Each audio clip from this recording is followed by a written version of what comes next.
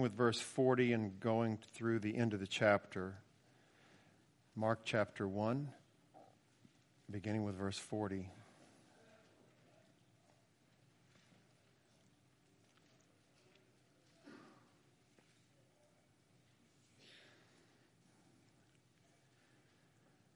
And a leper came to him, imploring him, and kneeling, said to him, "If you will, you can make me clean." Moved with pity, he stretched out his hand and touched him and said to him, "I will. Be clean." And immediately the leprosy left him, and he was made clean.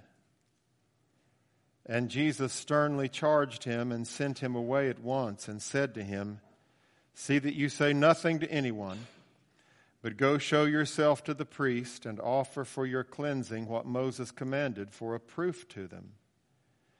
But he went out and began to talk freely about it and to spread the news, so that Jesus could no longer openly enter a town, but was out in desolate places, and people were coming to him from every quarter. Now, there are 4 points to this sermon, and it just turns out that all 4 of them start with the letter M. First of all, I want you to see the man who was a leper. And secondly, we'll see the master. There are some things very important here that we see about the Lord Jesus Christ. And then we will see the miracle. He was cleansed. And finally, the meaning. I think that there is a spiritual meaning. There was a literal significance to what Jesus told him to do. Don't tell anyone, but go show yourself to the priest for a proof to them. Who's the them? And but then I think that there is also a spiritual application of this that applies to the cleansing of sinners from sin. Many years ago, I heard a preacher, I've mentioned him before, David Miller. He's still alive. First time I ever saw David Miller was, I suppose, about 1985. And so it's been nearly 40 years ago. At that time, there was clearly something very wrong with him. He went about in a wheelchair, but when it was time to preach, his assistant would lift him up, and he could stand in one place and preach. He couldn't move around, and a few years after that, he fell while preaching. So for probably the last 25 or 30 years, he has preached from a wheelchair. He's a very powerful preacher. I urge you to see if you can find him on YouTube, David Miller. And one of the first times that I ever heard him preach, he was a fairly young man at that time, and he told in that sermon how that one day when he was 17 years old, he woke up and he knew that there was something desperately wrong in his body. And that condition that he first detected when he was only 17 years old has only continued to worsen through the years. And he has had to have an assistant when he travels around preaching. He travels in a motorhome, but he has a full-time assistant who helps him. And but it was that I'm using as an introduction to this sermon. When I was 17 years old, he said, I woke up one morning and I knew that there was something desperately wrong in my body. I think about this man, this leper. First of all, I think it's interesting that there was a word that came to mean a person who has leprosy. I've racked my brain and tried to see if there are any parallels to that in modern America. A person who has cancer, we describe as a person who has cancer. We don't call him a cancerous. A person who has diabetes, there we go, a diabetic. So a person with diabetes becomes a diabetic. A person with a broken collarbone, you just call old man, but that's not exactly the same. For the most part, we don't have names, nouns for the people who have a certain disease. We just say, well, he has heart problems. We don't call him Mr. Heart Attack or something like that. But here was a man who, and in this time, a person who contracted the disease of leprosy just became known as a leper. And I don't know if you've ever read Leviticus chapters 13 and 14, but if you do, then you will see that whatever he was before became swallowed up in the fact that now he was a leper. If he had been a carpenter before that, nobody was going to buy anything that a leper had made. It was tainted. If he had been a goldsmith before, no one wanted to buy gold from a man who was a leper. And the fact that he was a leper overshadowed whatever kind of great athlete he might have been. The fact that he was a leper overshadowed whatever, if he was a husband or if he was a father or if she were a mother or if she were a wife. When she became infected with leprosy, then all of that was left behind, and that person became a leper. I can just imagine what it might have been like. I remember several years ago, I was looking in the mirror and didn't have a shirt on, and I saw on my shoulder an unusually shaped muscle, or so I thought. But I looked on the other side, and there wasn't a complement on this side, and I felt it, and that's not a muscle. That's some kind of a tumor. And I thought, all right, here we go. What are the next few years going to look like? I went to the doctor, and the surgeon removed it. Turned out that it was just a fatty lipoma. But sometimes it's not. Sometimes you look in the mirror and you see a little spot, and you say, that's kind of an unusual-looking mole. You go to the doctor and find out that it's a melanoma. You're in for quite a ride. And it may not last very long if they haven't caught it soon enough.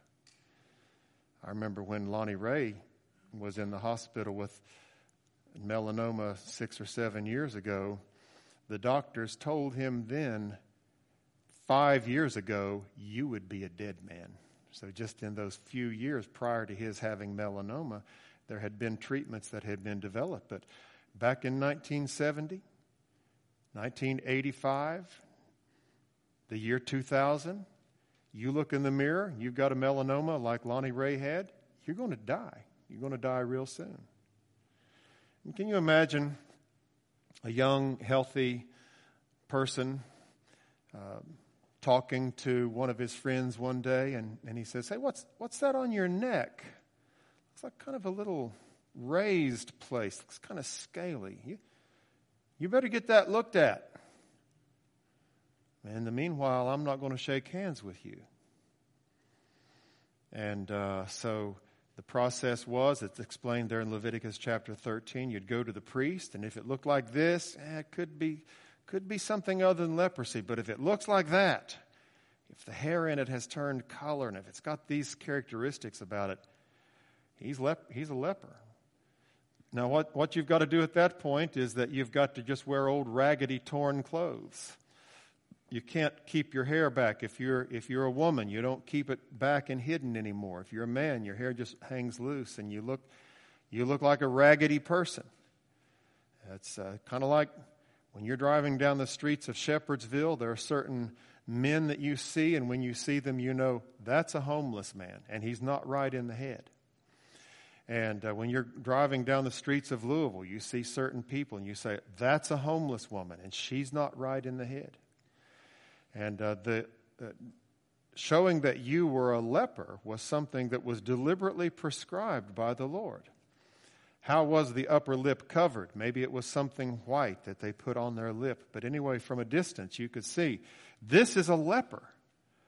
Stay away from that person, because I don't want to get leprosy. When you get leprosy, you've got to be removed from the house, and you live outside the camp. And if there are no other lepers outside that village or outside that city, you're going to live alone. And so this man who came up to Jesus was a leper. He had lived that kind of life, and I don't know how long he had lived that kind of life. But before this, we do not hear of Jesus healing anyone with leprosy, but this man knew, based on what he had heard about Jesus, that Jesus could do it.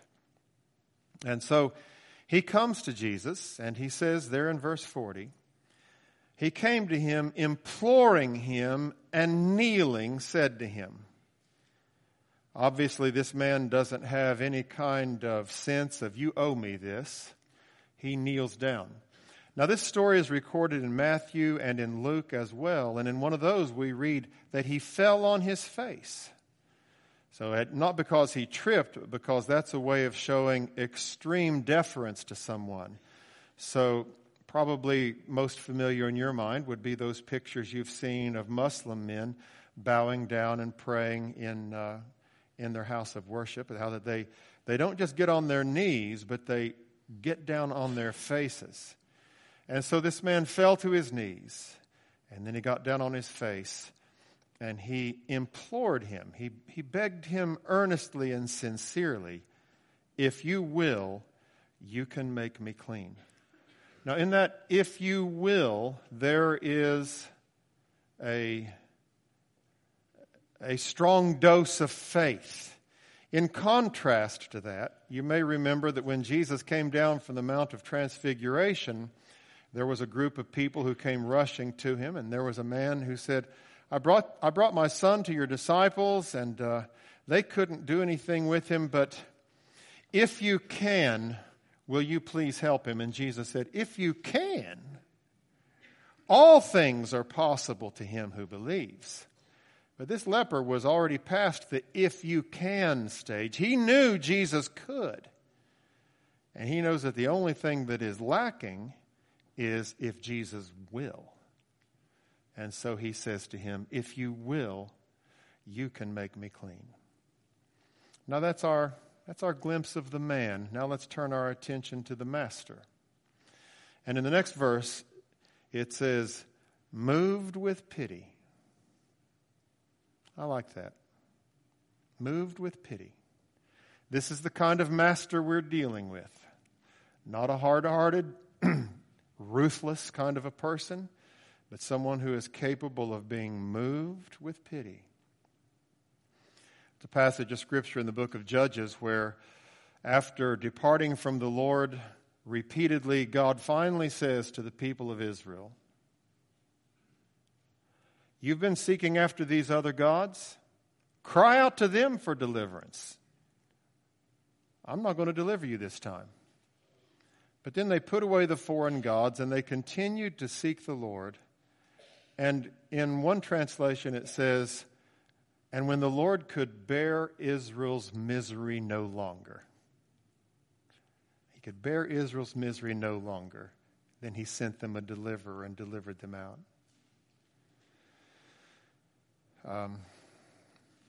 Some of you, most of you probably will have seen the Disney movie, The Beauty and the Beast.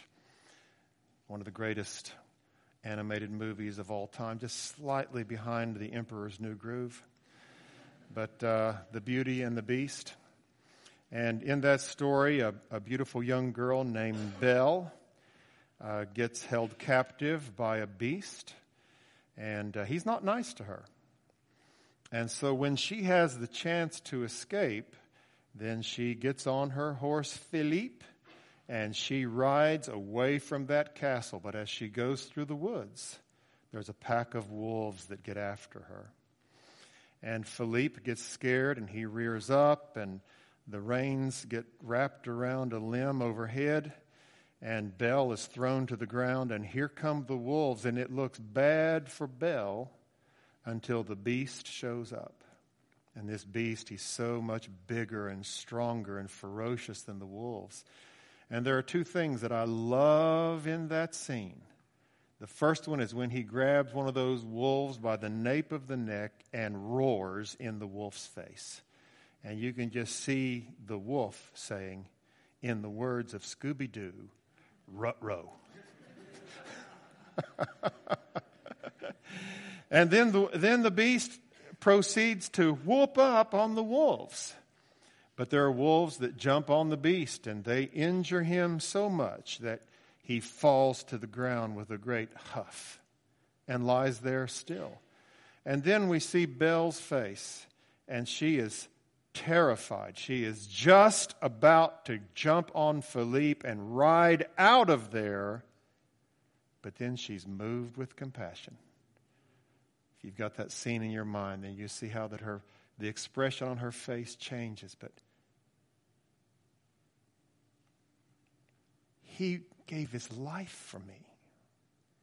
He came to protect me. And then she goes to him and helps him. And so I was talking to Carol and Naomi. Can you think of a scene in a book or a scene in a movie where something like that happens, where there's just a real obvious change, that the character is moved with compassion? And Naomi said, in The Phantom of the Opera, there is a scene where the Phantom has captured Raoul, and Christine goes down and tries to deliver Raoul, but the Phantom is very angry and very rude and very surly. And then Christine's heart is changed. And she says, something like, you poor person, what kind of a life have you lived? God, give me grace to show mercy to you. And then she kissed him. And then he lets Raoul go. That sudden change when she's moved with compassion and thinks, what kind of a life has this person lived with this disfigured face and living in the dark all the time? I think that the pity, the compassion that Jesus here expressed was always near the surface of his life. And I think it still is. I think it still is there. So that when this man comes to him and says, if you will, you can make me clean, then Jesus thinks back on what this man has been through, and he's moved with pity. He doesn't just have pity. He's moved with pity to do something about it. And then notice what happens next. It says he stretched out his hand and he touched him. Now that was something that you definitely were never supposed to do to a leper. You don't touch a leper. I just wonder how long had it been since this man had felt a compassionate, loving touch. The human touch is so, so meaningful. I'm deeply grieved by the strictures on touch that are becoming entrenched in our society. I understand. When I first started teaching at Boyce College in 2002, when there were female students that I loved and female students who loved me, "Oh, Dr. Orrick," they would say when they saw me on campus, and throw open wide their arms and give me a big hug. But by the time I quit teaching in the year 2020, all that had changed. And there was no longer that you could just freely hug a female student. All that had changed. And I find that very sad. I mean, I don't know that we should try to buck against the system, but there's just something so powerful about a human touch. When I was about 23 years old, I had yet another attack of appendicitis, went to the hospital, and I was so sick. And they ended up taking my appendix out. But before they took my appendix out, they dressed me in one of those lovely hospital gowns and put me on a bed. But I had to get up and go to a sink after they had dressed me like that. So I'm trying to avoid getting too graphic a picture in your mind. If you know what a hospital gown is, then you get the idea. And so I was bent over a sink, vomiting my guts out, and one of the nurses who was on duty there just laid her hand on my back. And I thought, that is so compassionate. And here's this man, obviously unattractive at that moment, but she puts all that out of her mind. And and she's moved with compassion, she reaches out her hand and just puts it there on my back till I'm finished vomiting. And here I am 40 years later telling you about it. Because sometimes little acts of compassion that involve touch are just so memorable. For much of my early ministry, I would visit in nursing homes all the time. And sometimes I would watch the old people when someone came in with a little child. Oh, their eyes would just brighten and how they wanted to touch that child. But then as I was making my rounds around the people who were in their beds and in their wheelchairs and so on, they wanted to touch. They wanted to hold hands. They wanted to shake hands. They wanted to pull me down and kiss me on the cheek. It's just so important to touch when you can with appropriateness. Show that you love. There are psychological experiments on what happens to a baby monkey if you completely take it away from its mother and it doesn't even have a soft doll to hang on to. They get messed up. But if you can at least give them a little soft doll to hang on to, then they'll hang on to that and it will evade. They will miss some of the psychological mess up. How wonderful it is to be touched lovingly by a mother, to be held lovingly by a father. How scary it must be to be born. And then to just feel those loving hands and those loving arms and to hear that quiet voice speaking to you. I just love it that Jesus reached out and touched him. And even though we have never felt the physical touch of Jesus' hand, he has one. And I believe that one day when we are in our glorified bodies, that there will be that loving touch that we feel from Jesus. Even spiritually now, there have been times when we feel the touch. Feel like Jesus is reaching out and saying, other people may think that you're some kind of a vile, unclean, untouchable thing. It's not the way I see you. He reached out and he touched this man. And he said, I will be clean. So now let's turn our attention to the miracle. It says in verse 43, verse 42, and immediately the leprosy left him and he was made clean. I like that. It wasn't just you're going to get better in the next few days. I don't know how far the leprosy had advanced in this man. One of the bad things about leprosy, and by the way, it is a disease that is still in the world. If you're interested in looking it up, you can find even on the CDC website, I looked it up, there's a section that is devoted to leprosy or Hansen's disease. So it's called HANSEN', Hansen's disease. And there are still about 200 cases of leprosy per year in the United States. It can be cured now. There are certain drugs that they give. But still, in Louisiana, there is a place where I think lepers still live there. I'm not sure. But it is a facility that is dedicated to research and treatment of Hansen's disease, which the Bible calls leprosy. By the way, not every skin disease that the Bible calls leprosy is what we would call leprosy. Some of them were probably just the sort of things that we would call severe seborrheic dermatitis or some of those other kind of skin diseases like the kind that Dupixent treats and so on. I can't think of the name of the disease. Some of you could call it out right now, but it's okay.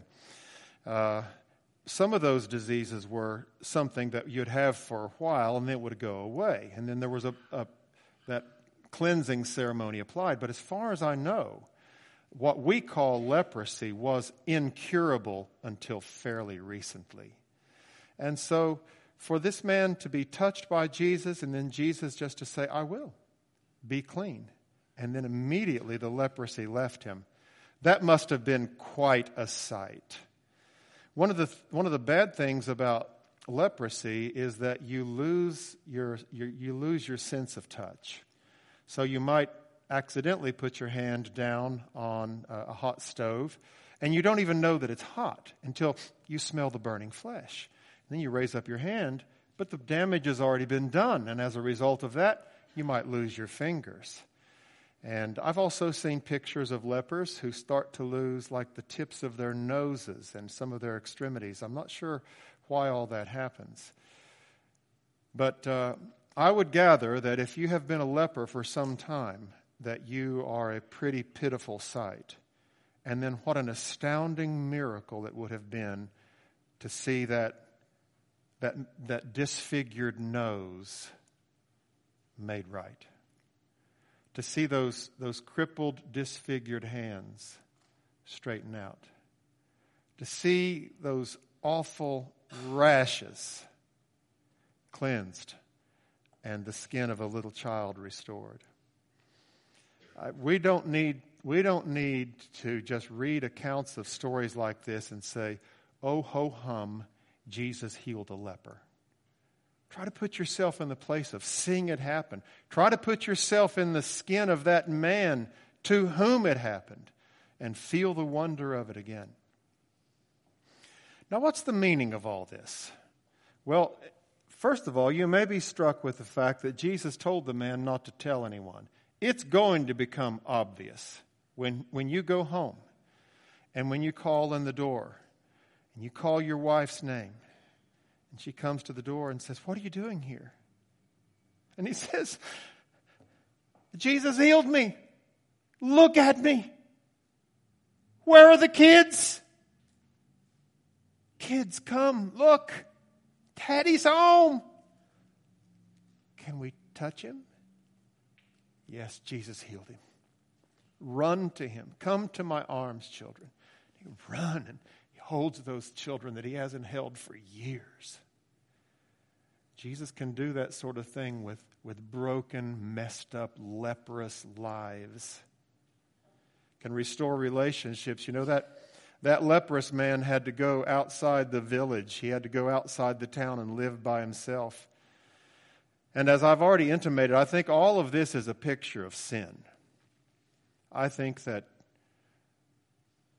by God's grace, there are times when you look at your heart in the mirror and you say, what's that little spot? You don't remember it being there a few days before, but now the Holy Spirit has been at work and you're aware that all is not right. And maybe even to this day, you remember that time when you woke up and looked in the mirror and you thought to yourself, there is something desperately wrong in my soul. And then it may be that as the days went by and you thought that you could ignore it, you were like David who thought that he could just deceive himself and deceive everybody else about his sin. But all that while, day and night, the Lord's hand was heavy upon you and your strength was dried up as in the drought of summer. And then the day comes when you said, I will arise and go to Jesus. And you go to him and you say, Lord, if you are willing, you can cleanse me of this. Lord, if you are willing, you can make me clean. And in that hour, Jesus said to you, I will be clean. And you were cleansed from the leprosy that no one else could cure you of, that was sure to just continue to disfigure and deform you throughout all of your life. And now Jesus has done this great miracle of cleansing. He told him, go show yourself to the priest and offer the sacrifices that have been prescribed, and do it as a testimony to them. Do it as proof to them. Who's the them? I think it's the chief priests who were doubting that Jesus was the Messiah. Go show them. Maybe they knew this man. Go show them that your fingers are straightened out. Go show them that the tip of your nose has grown back. Go show them that all the skin lesions that were on you are gone. And then what will they have to conclude? Well, what they ought to have concluded was, the Messiah has come. The great deliverer has come. Who could do something like that unless he were sent from God? But that wasn't, I don't know if that's what the man did. I have my doubts. But if that is what he did, then it was not a very convincing proof, because when Jesus was crucified several months after this, it was by the chief priests and the leaders.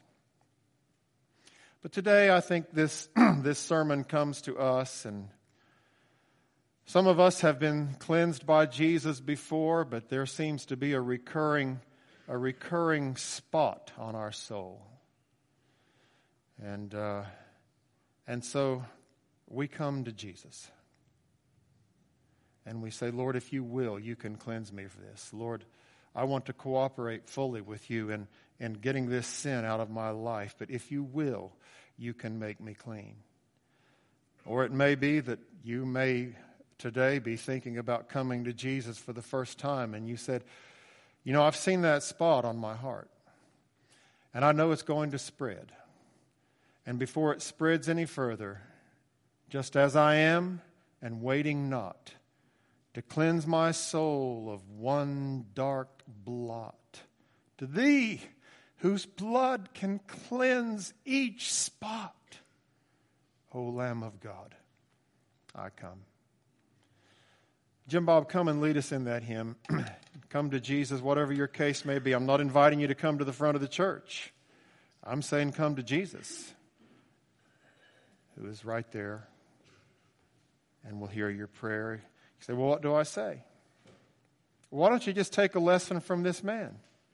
Just say, Lord, if you're willing, you can make me clean.